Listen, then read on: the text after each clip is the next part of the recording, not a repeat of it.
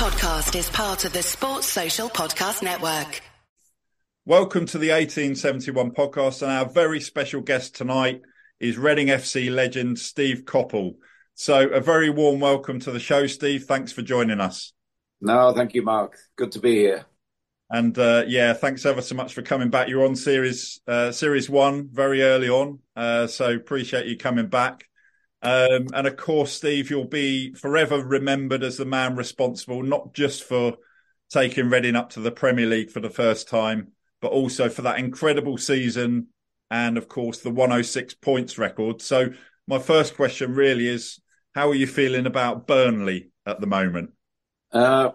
Concerned and worried, I must admit. I am keeping my fingers crossed. I don't wish ill on any other manager, but in this particular circumstance, very much aware that they are closing in, and they look to be at the moment a very, very good side. Now, by way of some kind of detraction from what they are doing, I would say that it's probably parachute payment induced, whereas we could say that we were very much not parachute payment induced. We were doing it off our own bat, and a very, very generous chairman at the time who obviously helped, but not to the extent that Burnley, the aid they have had since being relegated. So on a level playing field, I still think we're ahead.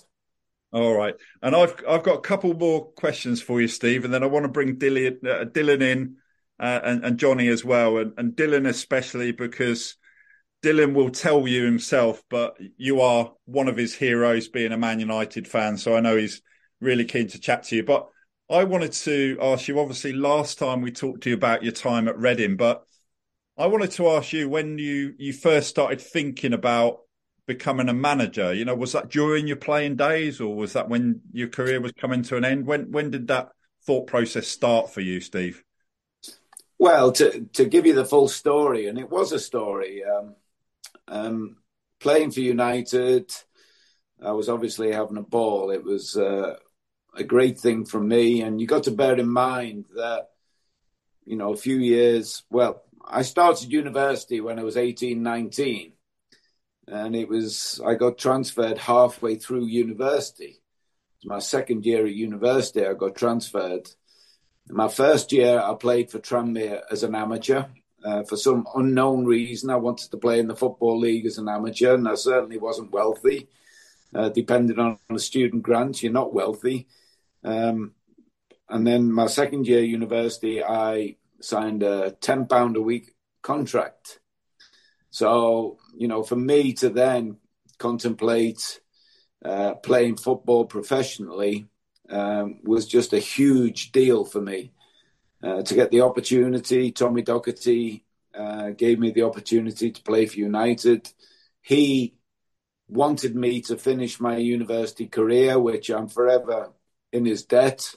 I always say Tommy Docherty had as big an influence on my life, second only to my father, because of that one thing, saying finish your university career.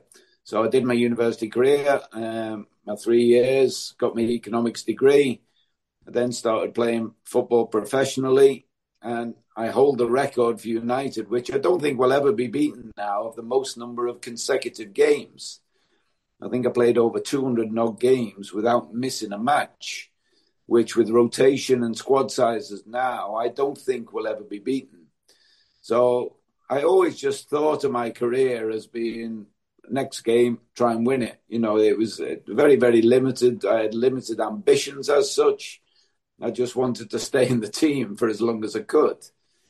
And it was only when I got injured, and I think any player who has to retire with an injury will tell you that you sense it very early on. Something's not right. You're not going to be what you have been, what you were as such. So then you start looking forward. Now, prior to me being a footballer, I had planned to become a teacher. I wanted to teach economics. I was hoping to do a postgraduate PE course so I could teach economics and PE. And then after playing football for United for a number of years, everything was going great. I was playing for England. We weren't massively successful, but it was still a hell of a ride for, a young man. It was terrific. And then when I got injured, all of a sudden, the spectre of retirement was sort of looming large towards me. And I was thinking then, well, I couldn't really see myself becoming a teacher then. At 27, 28 years of age, 28 when I retired, I thought, having been at United for 7 years, wherever it was, 8 years, I couldn't see myself then going back to teacher training college and trying to pick up a few more qualifications. Now, when I did retire, I'd had 3 operations quickly in succession. And my leg was really, really skinny. It was weak. And after I retired, there was such a wave of sympathy towards me that I was invited to an awful lot of functions, and people were very, very kind. And but at the same time, it was a little bit of a burden. And I spent literally 3 months, attending an awful lot of functions on the back of being, poor old Steve. And I was still 28. So I was thinking, well, how on earth do I decide what to do with the rest of my life? I didn't really have an inclination to be a manager or a coach at that stage. But to recover from the surgeries and to get away from everything, I then went to live in Amsterdam for 3 months, as one does. And I was also getting physio treatment there. To be absolutely honest, I met a Dutch physiotherapist who was a friend of Arnold Muren. If you remember him, he used to play for Manchester United. Arnold introduced me to a Dutch physio who was ironically called Richard Smith. And Richard sort of examined my leg after I'd retired. And he then said to me, he said, listen, I think I can get you back playing again. And I said to him, no, if that candle is gone, I'm finished with that. And he said, well, listen, let me try. Come over to Amsterdam. I'll look after, your sort of day-to-day expenses. You come and live with me. You'll need to buy your own food and all that business. But come to Amsterdam, give me 3 months. And if we get you back playing again, and bearing in mind, I knew I couldn't play in the UK, but I could play in Europe. He said, if we get you back playing again, then I will take 10% of your income for the rest of your career. So at that stage, I thought, well, that's not a bad sort of option. It'll give me a chance to get away from everything. It'll give me a chance to sort of rebuild as far as I could my leg and get some strength back into it. And I spent 3 months in Amsterdam. And my favorite day of the week was a Sunday when I would go into Dam Square, downtown Amsterdam, buy the English papers, sit in a coffee bar for 2-3 hours reading about the football. So I obviously came to the conclusion that there was something within me that wanted to stay in the game. And obviously being finished as a player, the options then were coach or manager. So I came back from Amsterdam. I wasn't strong enough to resume any kind of career. And I let it be known through the press that I was looking to stay in football in some capacity. Now, in terms of coaching badges, I had my A license only. So in those days, it wasn't a requirement. You could be a coach or a manager without a qualification. I let it be known I wanted to be a coach or a manager. I was offered something at Wigan, which was a little bit vague, so I never took it. And then I met Ron Nodes, the chairman of Crystal Palace, at the Football Writers' Dinner. He had just appointed Dave Bassett, and within 5 days, Dave Bassett had left, and I just knew he was going to call me. So I went from not having a clue about what I was going to do with the rest of my life to Ron Nodes calling me up. And after one very brief meeting in South London, he offered me the job as manager. So from then onwards, I was set on the idea of trying to be successful as a manager. My first year, I look back and say it was a nightmare. It was the blind leading the blind because I didn't have a clue. My players were looking to me for answers. I didn't have any answers. It was the steepest learning curve ever. But that steep learning curve did so much to give me the fundamentals of what management was about. And the bottom line from that, I would say, is being pragmatic. You can have the most brilliant principles in the world. And even now, I cringe when I hear a young manager say, we try and play football the right way. Because there is no right way. There is a way that makes the best of your situation. And in the art of survival, managers now, the average career expectancy of a manager is minimal, to say the least. But if you can survive those first couple of years, you've got a chance. So, now I try and help a few young managers survive those couple of years. But it was never on my radar to be a coach or a manager. If I hadn't been injured, I would have played till I dropped, and I would not even have thought about being a coach or a manager. And then I'm going to bring in Dylan and Johnny to take over after this. But one final question from me before I do that is, obviously you then gain some really good experience as a manager. And I guess that sort of told you that you could do this after that first year that you've described there. When you came to Reading, how did that opportunity come about? And what was your brief? Was it about getting up to the Premier League, or was it about the long-term ambition? What were you given as a brief when you joined Reading? And firstly, how did that come about? Well, I'd visited Reading an awful lot when I was manager of Palace, going to Elm Park. The chairman, Sir John, had been always very, very polite. I was quite intrigued by him as a sort of personality. I looked more closely when Alan Pardew became manager. And myself and Alan Pardew used to exchange videos quite often of teams we were going to play against. So I used to meet up with Alan at a pub somewhere in between where we lived, and we'd exchange VHS videos on opposition teams. There was none of this now where you clock into to some kind of app where you can get every game under the sun whenever you want. We literally travelled, we'd meet up, exchange VHS videos and have a beer somewhere. So I was aware of what he was doing at Reading, and he was talking about the new stadium and all this.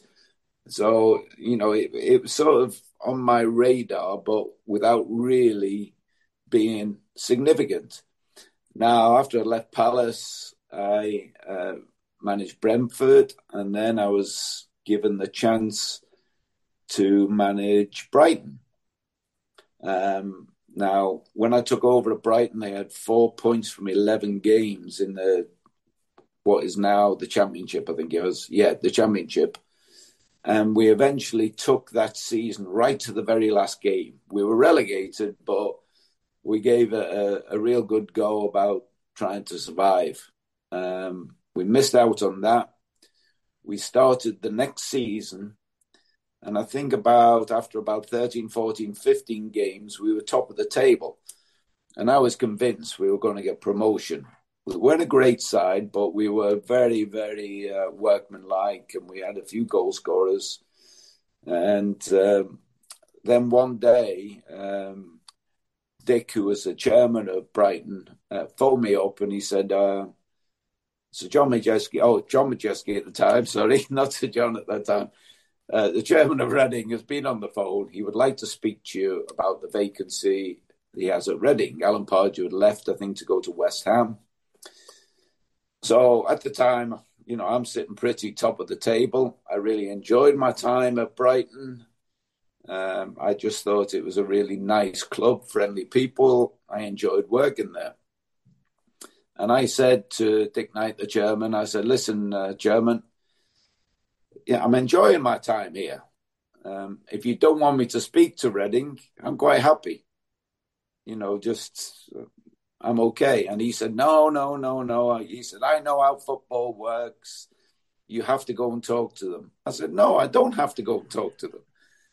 I'm feeling happy here. I think we're going to get promotion. The team's good. When you got a winning team, it steadies your life. It's not, a real issue. So he said, no, I insist you go and talk to Reading. Now, at the time, I spoke with Nick Hammond. When I did come to talk to Reading, it was to Nick Hammond, who'd just been made director of football. And I went along, to tell you the whole story as it happened, I went along with my agent, a man called Athol Still. Now, I didn't use agents, but he got me the job at Brighton. So when Reading came in, I thought, well, I better take him along because, he'll have a better idea of what people are earning than I will. So I took him along, and Nick said to me, what have you brought him for? I said, he's my agent. He says, oh, we don't talk with agents. So I said to him, well, you're telling me that, all the deals you've done with players, you don't talk to agents. He said, oh, yeah, we talk with agents with players, but not for managers and staff. I said to him, well, okay then, Nick. I said, I don't negotiate. I said, so make me an offer and I'll phone you up later on tonight and say yes or no. So he made me an offer. And to be absolutely honest, it was less than I was earning at Brighton. So he made me the offer. I shook hands with him and I said, right, I'll phone you up later on tonight. And I phoned him up and said, sorry, Nick, I'm going to stay where I am. And he said, look, we can talk about this. I said, no. I said, I told you, I don't negotiate. And I put the phone down, or we put the phone down. It wasn't, nasty or anything. It was very amicable. I said, no, that's the way it goes, Nick. That's it. I'm happy where I am. So I phoned up the chairman of Brighton and I said to him, oh, I'm not going to Reading. Thanks for alerting me about the situation. And I detected a very disappointed sound in his voice. And it later transpired that he had already negotiated the compensation. So Brighton at the time didn't have any money. It was very much hand to mouth. So the compensation, I know, was very, very handy when it eventually happened. But it didn't happen for about 4 or 5 days. And then Nigel Howe phoned me up. And he said, oh, I think we got off on the wrong foot. And I said, well, I didn't. I said, you might have done, but I didn't. And he said, can we talk again? I said, well, can I bring my agent along? He said, yeah, bring your agent along. And then I agreed the deal to come to Reading. So it was quite a drawn-out process. And, me and Nick after that worked great. I like to think, anyway, we worked great for all the time I was at Reading. So it's all worked out well in the end. Yeah, and what about the brief, Steve? What was that? Oh, well, when I eventually met Mr. Majewski, as I was told to call him at that time, he just said to me, it's great to have you on board. He says, I just want you to know that I'll take care of the business and you'll be in charge of the football. And there was never any talk about what the ambition was. I know he was ambitious, but it was never ever, there was never a list sort of presented. Number one, we got to get promotion. Number two. But it took me 3 years to get promotion. And those 3 years, my first year there, and I think I joined around about October or something like that. My first year, we finished 9th. My second year, we finished 7th. And I'd signed a 3-year contract or a 2.5 year, whatever it was, almost 3 years. And I just knew my third year of my contract, if we hadn't got promotion, then I'd have been gone. I knew that. It was just unwritten, but very much well understood. So at the start of that third year, I knew everything was on the line, and it was now or never. And thankfully, it all worked out well. But there was never, I was never ever sat down and said, listen, we've got to get promotion. We've got to do this. We've got to do that. It was very much, Sir John was aware of, football is a handicap competition. The haves and the have-nots and the people who are in between. And we were sort of in between with aspirations, great aspirations. And Sir John, I asked him to buy Leroy Lita that summer. And I said, the goals are going to make the difference for us. And we bought Leroy, and that gave us, the triumvirate up front, two from any of the three, Leroy, Kevin, and Kits, two from three there. You could not go wrong. And I think during the course of that season, I only had to make the choice 2 from 3, I think on 2 occasions, because of injuries and just the way the season worked out. So I was put in a good position. I think it might have been a problem if all 3 of them had been fit all season long. But because of injuries, they sort of dovetailed wonderfully well. And, the huge surprise, very, very welcome surprise was Doyle, because he came from nowhere. And, on the face of it, should have been the 3rd pick, but more often than not was like the engine room of that 3. He was the one you sort of depended on a little bit more than the other 2. Now, he'd come to us in the middle of the Irish season, so he was super fit when we started that year. And obviously that was a huge advantage, not only for him, but for us as a team. Yeah. And I'm going to bring Dylan in now, because Dylan, I don't think you were on the call in Series 1 with Steve, were you? No, I wasn't. And it's off.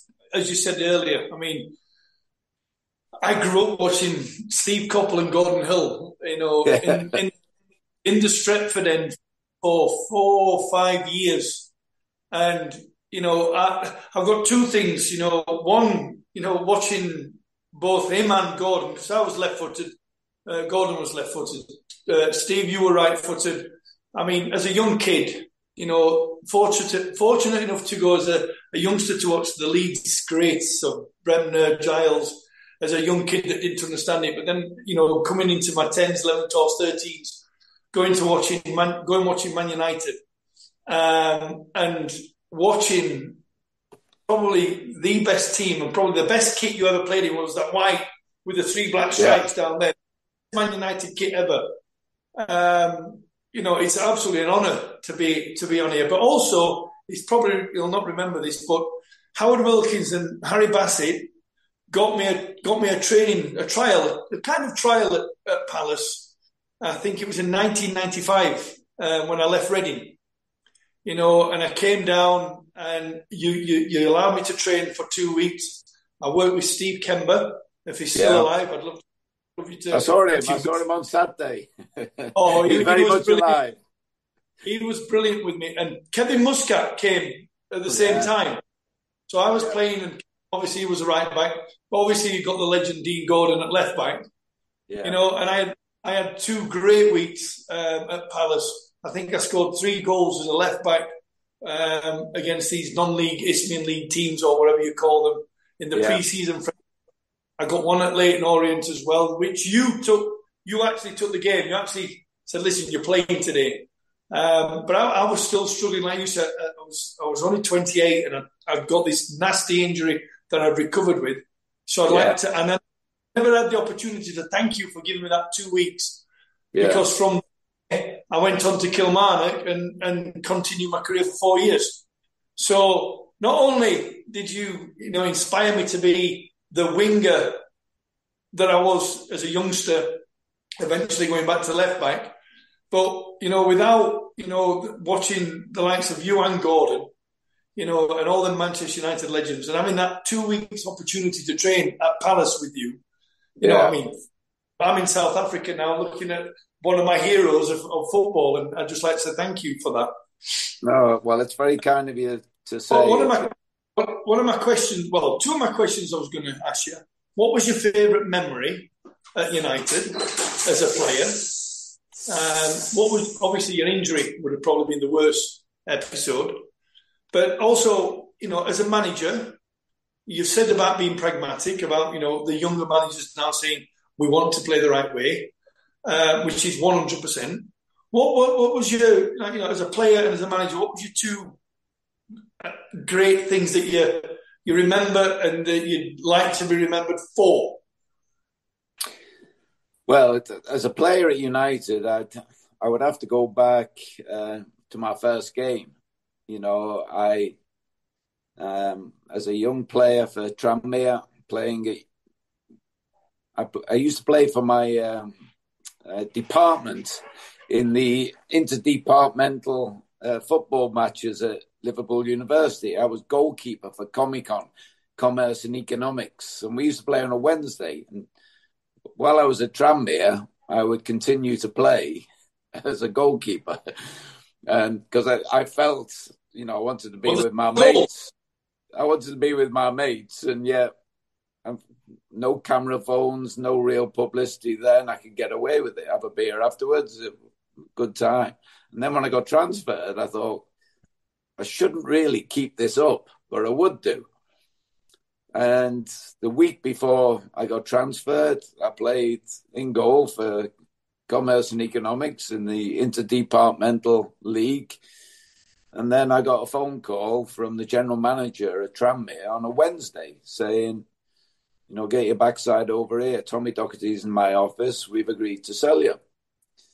And you got to remember I was 19, I think, at the time. No agents, no advice. I'd always wanted to play for Liverpool. Brought up as a Scouser, watching Liverpool every week.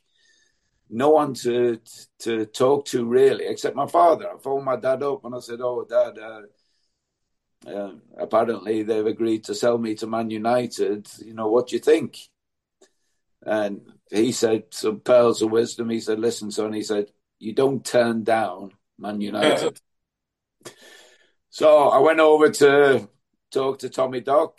First thing he said to me, he says, "I've never seen you play, but people whose opinions I respect say you're a good player and, we're going to sign you." And that was a Wednesday. We agreed. Well, there was nothing to agree. I would have signed for nothing. I eventually signed for £60 a week, which, again, as a student, was an enormous amount of money. And then he said to me, "You'll be sub on Saturday."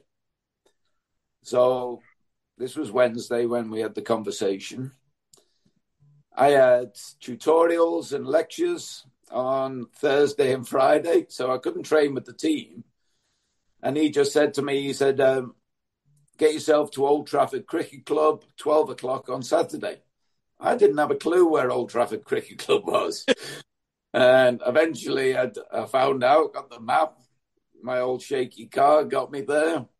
And Saturday at 12 o'clock, I was introduced to the people I'd only ever seen on the television before. Legends, Lou Macari, Stuart Pearson, Martin Buchan, Alex Stepney, absolute legends for me. And I was so nervous. And ironically, on the day as well, Tranmere were playing at Aldershot, and they'd spent the week preparing for that game at the army camp in Aldershot. So my boots were with Tranmere Rovers, so I had no boots for the game. So again, I'm turning up. I don't know anyone. I've got no boots. The other players must have thought, "What is going on here? What have they signed?" I eventually wore an old pair of Stuart Pearsons. United were playing Cardiff on the day. They were stumbling a little bit in that campaign where they got relegated the season before and then bounced straight back up. And they were stumbling a little bit when I signed. And after an hour against Cardiff, very frustrating, couldn't score, didn't really look that promising, to be honest. And then the doctor said to me, "You're coming on." So he was taking Willie Morgan off. Willie Morgan was a big favourite, but Doc had fallen out with him for whatever reason. So when the sign went up for Willie to come off, the crowd started booing. And I was on the sideline. I'm thinking, hope they're not booing me. I've done nothing yet. What are you going on about? And when I came on, we had a corner. And I literally sprinted on. My heart was jumping out my chest. I couldn't believe I was going from students in Liverpool, playing at Tranmere, a couple of thousand people, 60-odd thousand at Old Trafford. I couldn't believe it. And I sprinted onto the pitch, and I just about made the edge of the box when the corner came in. And Stuart Houston rose above everyone else, smashed the header in the corner of the net. 1-0. And I thought, oh, this is just incredible. Fairy tale times 10. Only just come on, we're 1-0 up. And that obviously relaxed everybody. They started playing a lot better. The first time I got it, I just panicked. I'd be the first to admit it. Got the ball out my feet, crossed it into the box blindly, wasn't picking anyone out, just putting it in there. And Stuart Pearson scored a header from the cross, 2-0 up, and I'd been a part of it. We eventually won the game 4-0, and it was beyond a fairy tale for me. And, from then onwards, it was just, 9 years, apart from the injury, of just the most sensational thing. So that was, without doubt, I would say, the finest moment. And the worst moment, as you said, would be the injury. We were playing against Hungary in a vital World Cup qualifier. We needed to win the game to get to the World Cup in Spain, 82. We went 1-0 up. We were in control of the game, really. I took on the full back once, and it was a bad challenge. And I went down. As soon as I went down, I always say it felt as if a firework went off in my knee. And I sort of crawled to the edge of the pitch. A sub came on. Ironically, I drove back home that night. And because I'd never been injured before, I didn't really know what to expect. But I just knew something wasn't right. And eventually, probably 18 months later, and having played in the World Cup, which was probably part of my undoing, I was desperate to play in the World Cup. I got injured in the November, I think it was, the World Cup, obviously, the next June. I played for 7 months with no ACL and a torn cartilage. And the damage that obviously did to my knee is, had its immediate effect. And I had to retire probably a year after the World Cup. So the high, just getting on at Old Trafford, it was just so memorable and beyond the dream come true. And the low was the injury. Well, mine, when I signed as an apprentice at Sheffield Wednesday, my first game was against Chesterfield, and that's when I signed. They offered me an apprenticeship, but my first taste of playing was at Old Trafford against Man United, and Remy Moses and Lou Macari. Well, I was playing centre midfield against Remy Moses and Lou Macari, two absolute legends. And remember at Old Trafford when they had a cup game, the fans used to turn up to get the tokens. So you'd have, you'd have fans watching a reserve game. And I remember I absolutely topped Lou Macari with a great 50-50. And I went straight through him. And I absolutely bricked it because he come up to me and I'm on the floor. He gets up all Scottish and angry. And he went, "Wee man, great tackle, brilliant tackle." And I was like, "Oh, thanks." And these guys were my heroes, you know. And I can remember Paddy Roach, Alex Stepney. You got, the Greenhoff. You got Greenhoff. You got Pearson. You got Jimmy Greenhoff. You got Gordon McQueen. Used to come out 20 minutes before you lot did for the warm up. Martin Buchan, legend. You got, you got on the wings. You got Big Joe Jordan when he came. I mean, that team, for me, I hated it when they sacked Tommy Docherty. I hated it when they got rid of Dave Sexton. It was like part of my life, and to as a 16-year-old to play at Old Trafford against your heroes was. It's like when you signed and you walked in, think, wow, look at all these players. So it's amazing.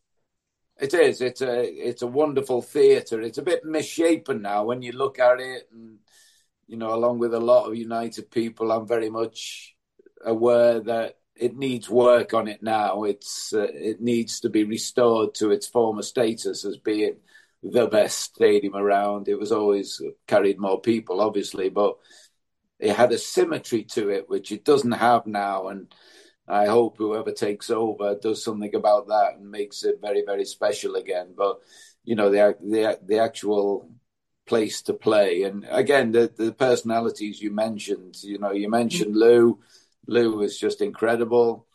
Like Remy, off the field, never, ever said a word. And yet on the field, he was one of the most talkative players ever. He was such a winner, desperate to win.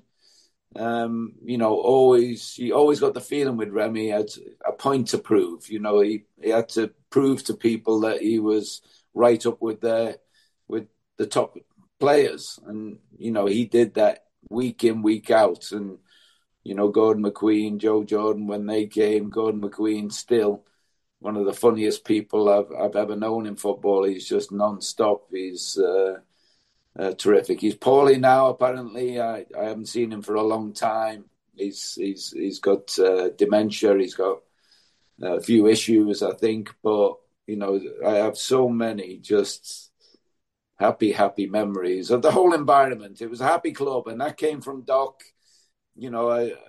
Doc started something that second division year. He started the style of play, small players who were quick, fast, everything that was done. It had to be quick. I look at some of the football now where they pass across the back four about 8 times and it goes nowhere. And I know football's different now, but like Tommy Docherty would just be, let's play. Let's look to be positive all the time. Let's play. Let's get, the Manchester United to play and get the ball out wide, down the flanks, get crosses in. I think that was established by Sir Matt back in the day, always having width in the team. And it's great now when you see Rashford, whatever combination they have up front. I love it when Bruno plays out wide now. I think he just gives a guile and a wisdom out wide. His passing ability is great. That spread of the attack is what United have always been about. And it's great to see it sort of returning, obviously in a different guise now, the way teams play, and a different tempo. But when they counter-attack, the speed of it now is just a delight to me. And I'm sure if the Doc was still around, he'd be loving it. Yeah, Steve, Do you think... I just want to bring Dylan. Oh, go on, Dylan. Go on, and then I've got... This is my last... I'll finish off your question, Dylan, actually, about the manager part, highlight of Steve's career as a manager. Well,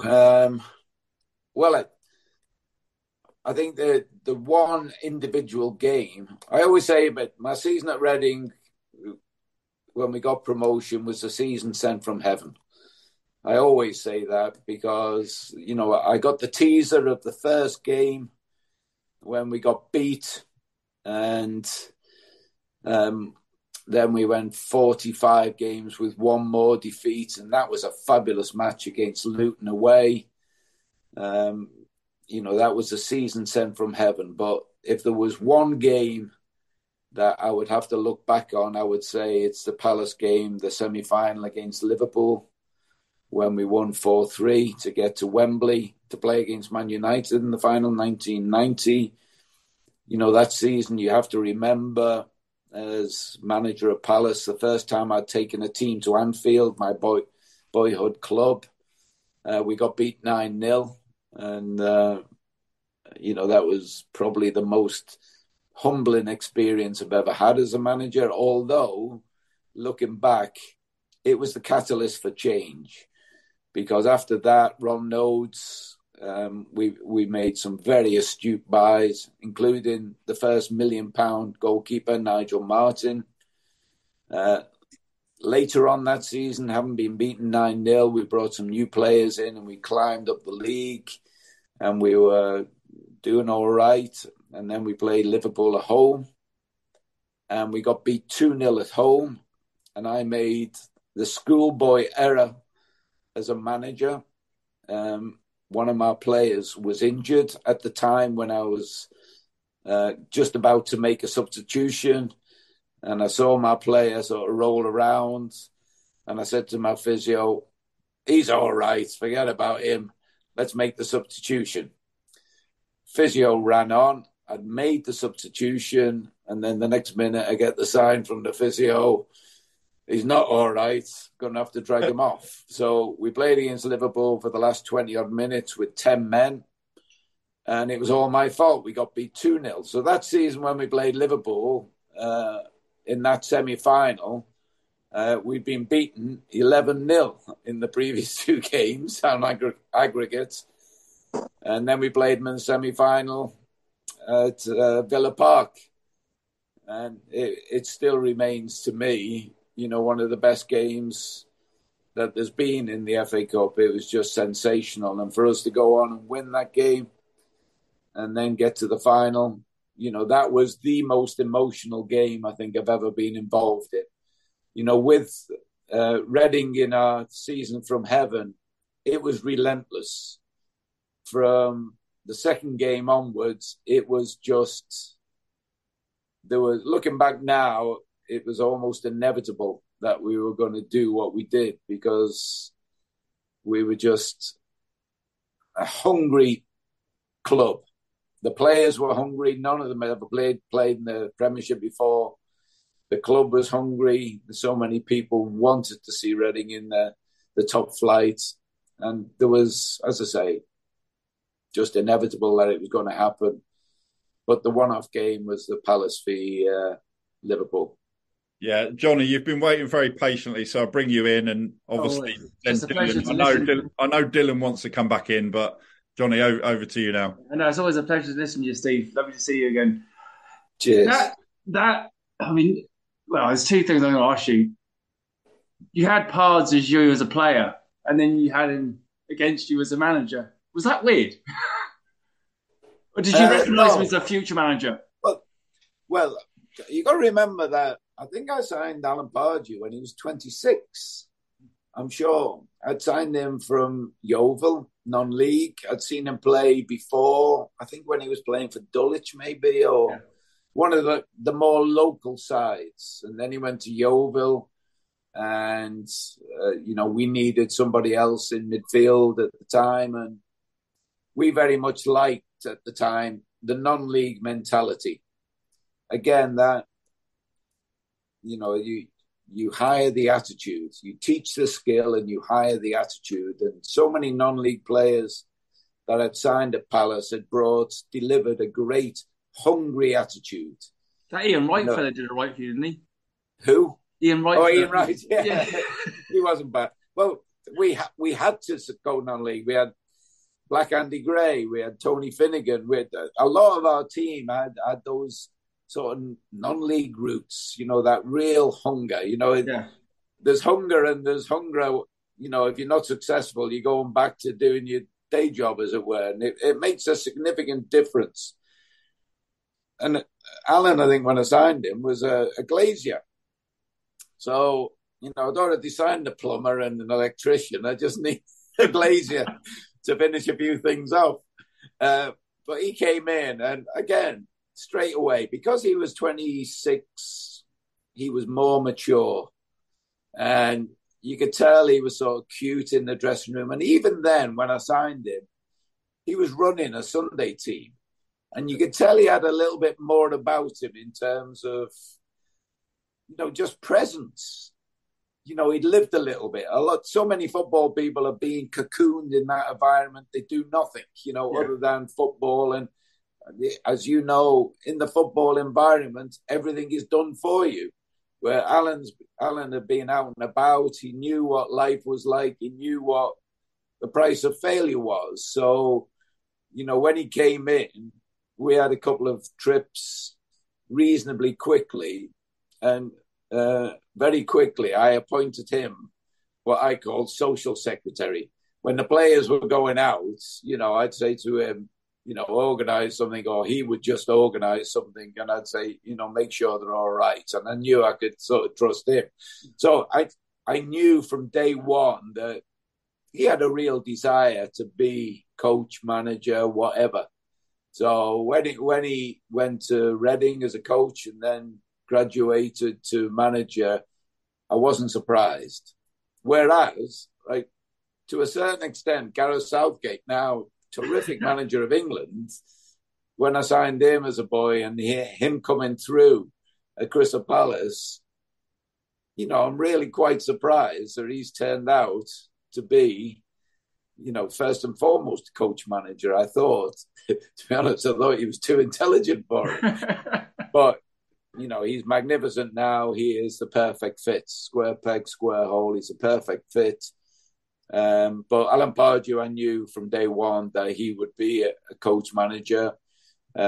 We locked horns a few times when I was manager of Brentford, and he was at Reading, and obviously the promotion, when he got promotion, when he robbed us, he got promotion. But again, it's amazing the way things worked out. That turned out a few years later to my advantage. Yeah. Did you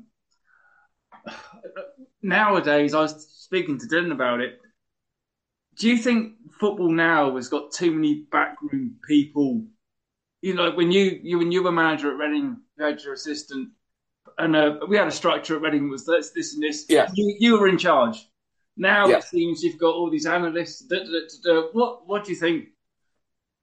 Well, you know, as we were saying about the VHS transfers, I've always been super supportive of analysis. You know, I think I was probably one of the first coaches, managers to edit my own tapes of oppositions. We were due to play, and I always did that, and very, very super keen on that. My first away trip, if I can explain it best probably with you, my first away trip as manager was, I think, at Crystal Palace going to Carlisle. It was obviously a trip. We had to go overnight. You know, money was really tight when I started, and if we could avoid an overnight, we would do. But Carlisle, we just had to. Now, on that first overnight trip that I did, there was 12 players. There was only one sub. We couldn't afford to take an extra player. If anyone became ill, then that was just it. So we had 12 players. There was myself. There was my assistant manager, Ian Evans. Our physio was part-time. So he was meeting us up there. He was driving up there himself. So on a Friday afternoon when we left to go to Carlisle, he wasn't on the bus. My kit man was also the groundsman at the training ground. So on a Friday afternoon after we'd finished training, we had to wait for him to white line the pitch for the youth team the next morning.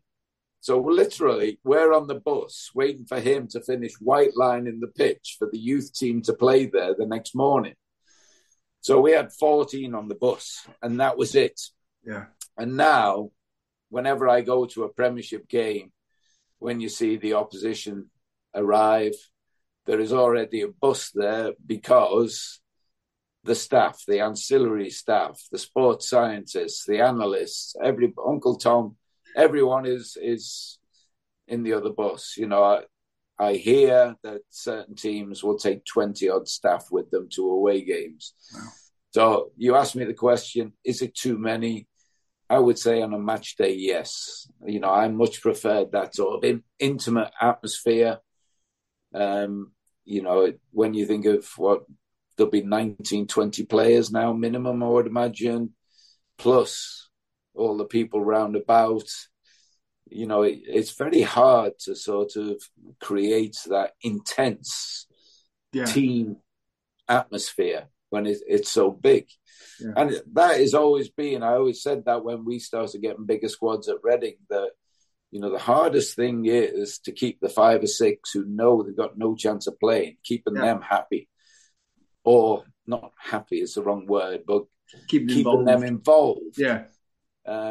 Because if they're not happy, they're not involved, then they're bad apples and they're creating issues. And, I look at some of the clubs now and the size of the squads they have and, how they train them all on a daily basis. It creates mountains. And, it's obviously not the same. Everything develops but sometimes not always for the best. Yeah. Well, last thing, before I pass back to the lads, just one thing. You've got a Reading godfather of management here, you, Steve. We've got Dylan, who's trying to get his way into management in the UK. What advice would you give him? Well, it's a funny one. It's a funny one with management because I always say the art of management is picking the right club. And obviously, you don't have control of that. You don't have the choice of just being able to pick a right club. But sometimes clubs are offered to you. And certainly in English football now, of the 4 leagues, I always say of the 90-odd clubs, there's 70 clubs you don't want to manage because you've got no chance. Yeah. Because each league is a handicap. That I always say success in football is easy. If you got the most money, you buy the best players, then you should have the best team. If you haven't got money, if you haven't got options, if you haven't got choices, then it's very, very hard to make and create a career because you're not making managerial choices yourself. The bank manager is, or the tax man is, or somebody other than you. So you can't pick and choose. You've just got to grab an opportunity when you can. But, there are a lot of places that you just know you're marking time and you've got to go in there, smash and grab and get out as quickly as you can because inevitably you'll be dragged down. Now, you're probably better off being part of a bigger organisation than fronting up a small organisation who are, just so financially challenged that it's a patchwork quilt. You're forever making polyfiller decisions just to fill holes rather than trying to create something. It's a great challenge. It's a magnificent challenge. And I wish you the best of luck. But it's tough. It's going to be tough. If it was easy, everyone was going to be doing it. It's tough. You've got to have qualities that shine through in the darkest room. You've got to have, a voice, a mentality, a vision, the vision being the biggest thing. You've got to have a vision about what you want to do, how you want your teams to play, and you've got to have the ability to implement it in some small capacity on a week-to-week basis so that it just grows tier after tier after tier and gets better. And people see, the light that you've been shining at in the dark room, just comes out and is on display to everybody after a while.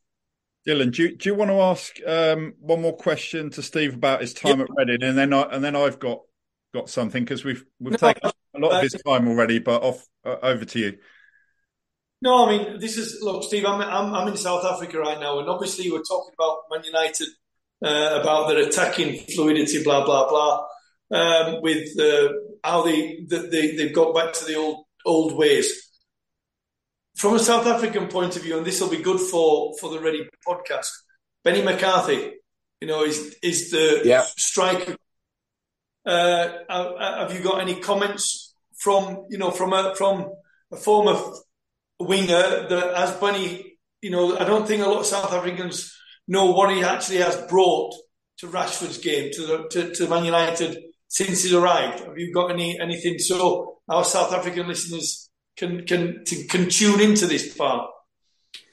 There's been a number of articles in England about his impact and his presence. Now, the one thing I would say about Marcus Rashford is that he was waiting to happen. he was wanting to happen. I think he's known over the last couple of years with the circumstances at Old Trafford that he perhaps hadn't delivered his best. And, last summer, I think he went to America under his own steam just to get himself super fit before the season. He was on a mission. And I think he came back from America the best prepared he's ever been to start a season. And then lo and behold, he's given guidance and wisdom from a terrific player. And just the union of the two, I think, has brought out the very best. But again, it's all down to Marcus's attitude, I think, in the first place. And then the environment created by Benny that just means he can flower. He can just really show the world what he's capable of. Not only his physicality, but his ability to be able to score and create what seems at the moment, when he is in full flow, almost a will. And again, he's been hothoused this year. He's been given knowledge that perhaps has been deprived to him in the past with all the different coaches.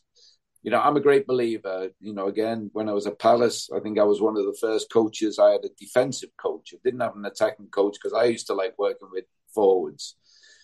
And, I think specific coaches were always going to be the way. And when you get that blend where you see two people who are obviously simpatico, on the same wavelength, and again, that vision, Marcus can see the vision. He can see how, Benny's obviously seen him and knows what the best circumstances to bring out the best in him. So, the South African influence, which is a rich one at Old Trafford, obviously with Gary Bailey,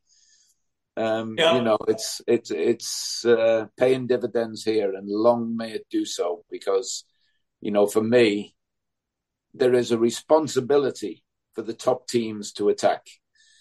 It's not just about counter-attack. It's not just about soak up pressure and maybe win a set piece to win games. I think the best teams, the real worldwide teams, they have a responsibility to attack in style, attack in a sustained way, consistently. And I'm glad to see that Manchester United are accepting that mantle and really going forward in that way now. Steve, just bringing it back to Reading now. Obviously, a big success for you at Reading was your recruitment and bringing players through with, you mentioned Kevin Doyle, and you think of players like Leroy Lita, who you mentioned, Dave Kitson, bringing players through, not necessarily just with potential, but you could see them fitting in as the type of player that would fit into that jigsaw. How did you actually put all that together and turn that into a successful team? Well, I'd been left a terrific core from Alan Pardew. You think Marcus, the goalkeeper, sensational. I still maintain in my time at Reading, you can count on the fingers of one hand not even that many mistakes. He hardly made a mistake. He was always there. He was a great mentality. The two fullbacks I inherited, just fabulous. Harper, who I think was just waiting to happen when I got there. He was fabulous. Sidwell, who I took with me to Brentford and Brighton. Alan, probably saw what I saw in Stephen Sidwell. Glenn Little was obviously an acquisition I knew from my days at Palace. He was terrific. Left side, Stephen Hunt, Bobby, to one terrific season, obviously, but Hunty for the rest of the time. And then my thing has always been about scoring. You need to score goals. And I think in any successful team, you need playing in a sort of 4-4-2 formation. Obviously, a little bit different now with the different formations that people use. I played a 4-4-2, 4-4-1-1. Your two fellas at the top of the pitch, I was convinced had to score you. And they could be different people, didn't have to be the same people. I was convinced they had to score 40 goals between them. And, that was almost always my quest, to get the goal scorers and then fill in behind. So once we'd got, Kitson from Cambridge, Doyle was the gift, and Leroy we designed. Then we had to provide. We provided. Glenn Little was sensational for a couple of years. Stephen Hunt and Bobby, obviously, midfield, were just so athletic. And then we sort of made our back line with the two centre-backs with Ivar and Sonko. So it was a vision that, we were building towards. It took 3 years to get there, or 2 years to get there. But it was very much a design rather than an accident. We knew what we wanted, and it wasn't just my vision.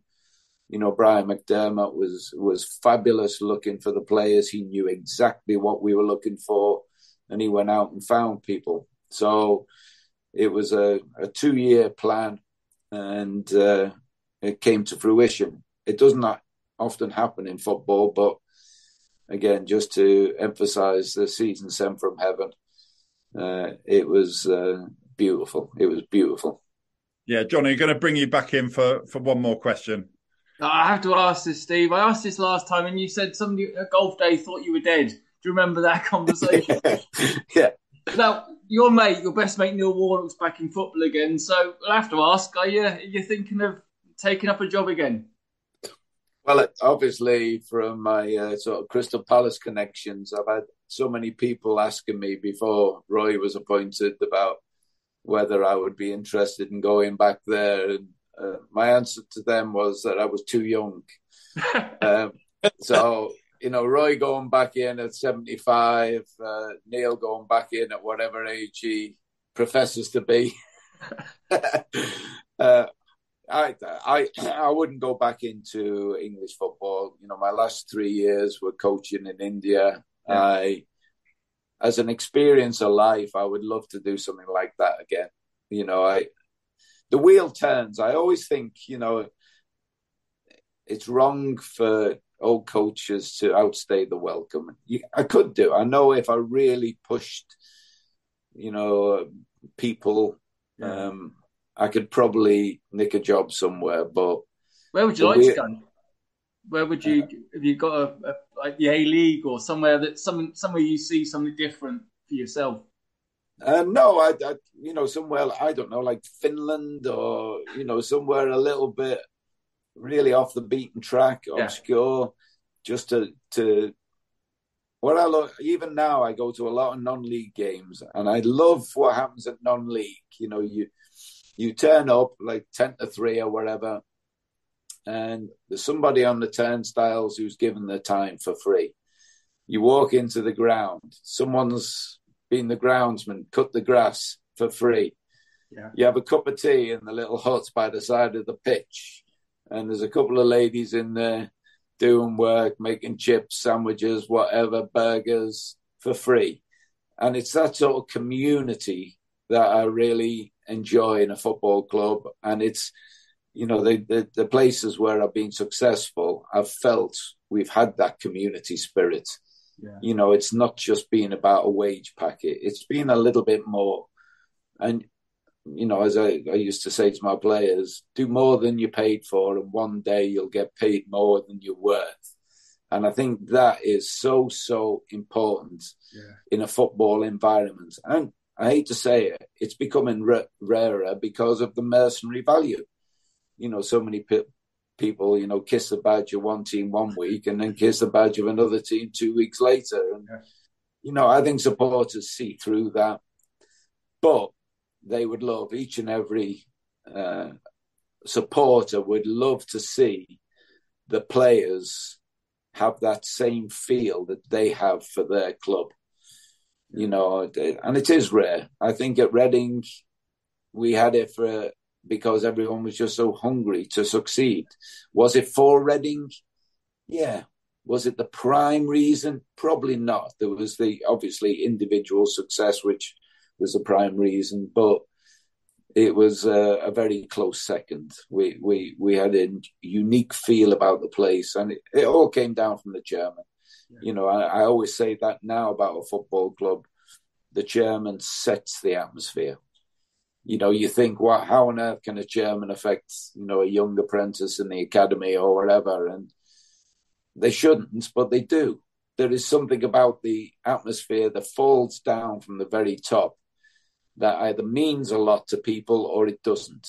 And when it does mean a lot to the staff, to the players, to everybody connected with the club, then you've got a very, very special something happening. And it can only end in success. Steve, on that note, before we let you go, can I just ask you about the current situation at Reading? Obviously, is a result and a consequence of, you know, what happened in the interim years after John Medeski and you were at the club. Obviously, the club's had its difficulties, and they're paying the price for that now. Where do you see Reading moving forward from this point? Because they've been in kind of firefighting mode, but where do you see the future for Reading going from here? Well, I don't know enough about it, to be honest, Mark, because, you know, I'm aware, obviously, and I read and I hear. Do I know exactly what's going on? No. And in a way, I've deliberately sort of distanced myself a little bit because, you know, for me, you know, I have this, you know, wonderful feeling about Reading. I really do. And, you know, obviously there is still that connection, but I look at the club now and it's not the club that I was a part of. You know, it is totally different. When I've been back, I see a lot of the old faces. But in terms of direction and way out of this mess, I haven't got a clue. All I can do is just, you know, wish that there can be a return to the values and the credibility that it once had, because I think people now look upon Reading as being, you know, a little bit of a misfit outfit. It doesn't have the respect that it did have, and yet at the same time, you realise how difficult it is for the people within the club to try and produce, you know, a successful team. And I understand those difficulties. I don't understand the whole situation. I don't understand how it got to where it is. The implications going forward, you know, I just keep my fingers crossed that everything turns out right in the end, as it were. The Stockdale paradox, what we used to talk about all the time, our team, if you don't know what it is, look it up, but everything will turn out all right in the end. It's just basically the bottom line. And also, fingers crossed that Burnley drop a few points, eh? Well, you know, it's... I have a drink every year when the chasing teams can't reach our total, but I'm afraid this year the drink's getting later and later. I've usually had it by now. I've usually had a few pints in by now, but for this year, I think that it's going to be close. Yeah, I can only hope that they might get bored before the end and play a few youngsters just to give them the right number of games. But you know, if it's broken, it's there to be broken. Obviously, it's a target, but as I say, we didn't have the parachute payments to help us out. So in our particular league, we're still by far and away the champions. Absolutely. Well, Steve, whatever happens, that memory is never going to go for Reading fans of what Reading achieved, what you achieved for Reading. So just want to thank you ever so much for coming back on the 1871 podcast again. Been an absolute pleasure to speak to you again. Cheers, pal. Really appreciate it. Thank you very much. Whenever you want, you know that. Just give us a call. Yeah, appreciate it. And our next episode is on Friday evening with former Royal Bob Leonarduzzi, the first Canadian to play for Reading, so we're looking forward to speaking to him. And that episode is available anytime from 6 p.m. on Friday. And talking of 6 p.m., you might have heard me mention something about the time for the last episode, and we're not quite sure if Steve Coppell is going to be able to make it. That was my fault. I hold my hands up. That was me. I said a different time to Steve than I said to Johnny and Dylan, so that was my fault. Nothing to do with Steve. So there you go. We make it up as we go along, but it's been a massive pleasure to have you on as a guest, Steve. Thank you very much. Cheers. Good night, everybody. Night all. Cheers, Steve. Lovely to see you again. Take care, mate. See you all. See you Thank you, time. Steve. I really enjoyed that as usual. Thank you. Cheers, mate. Bye.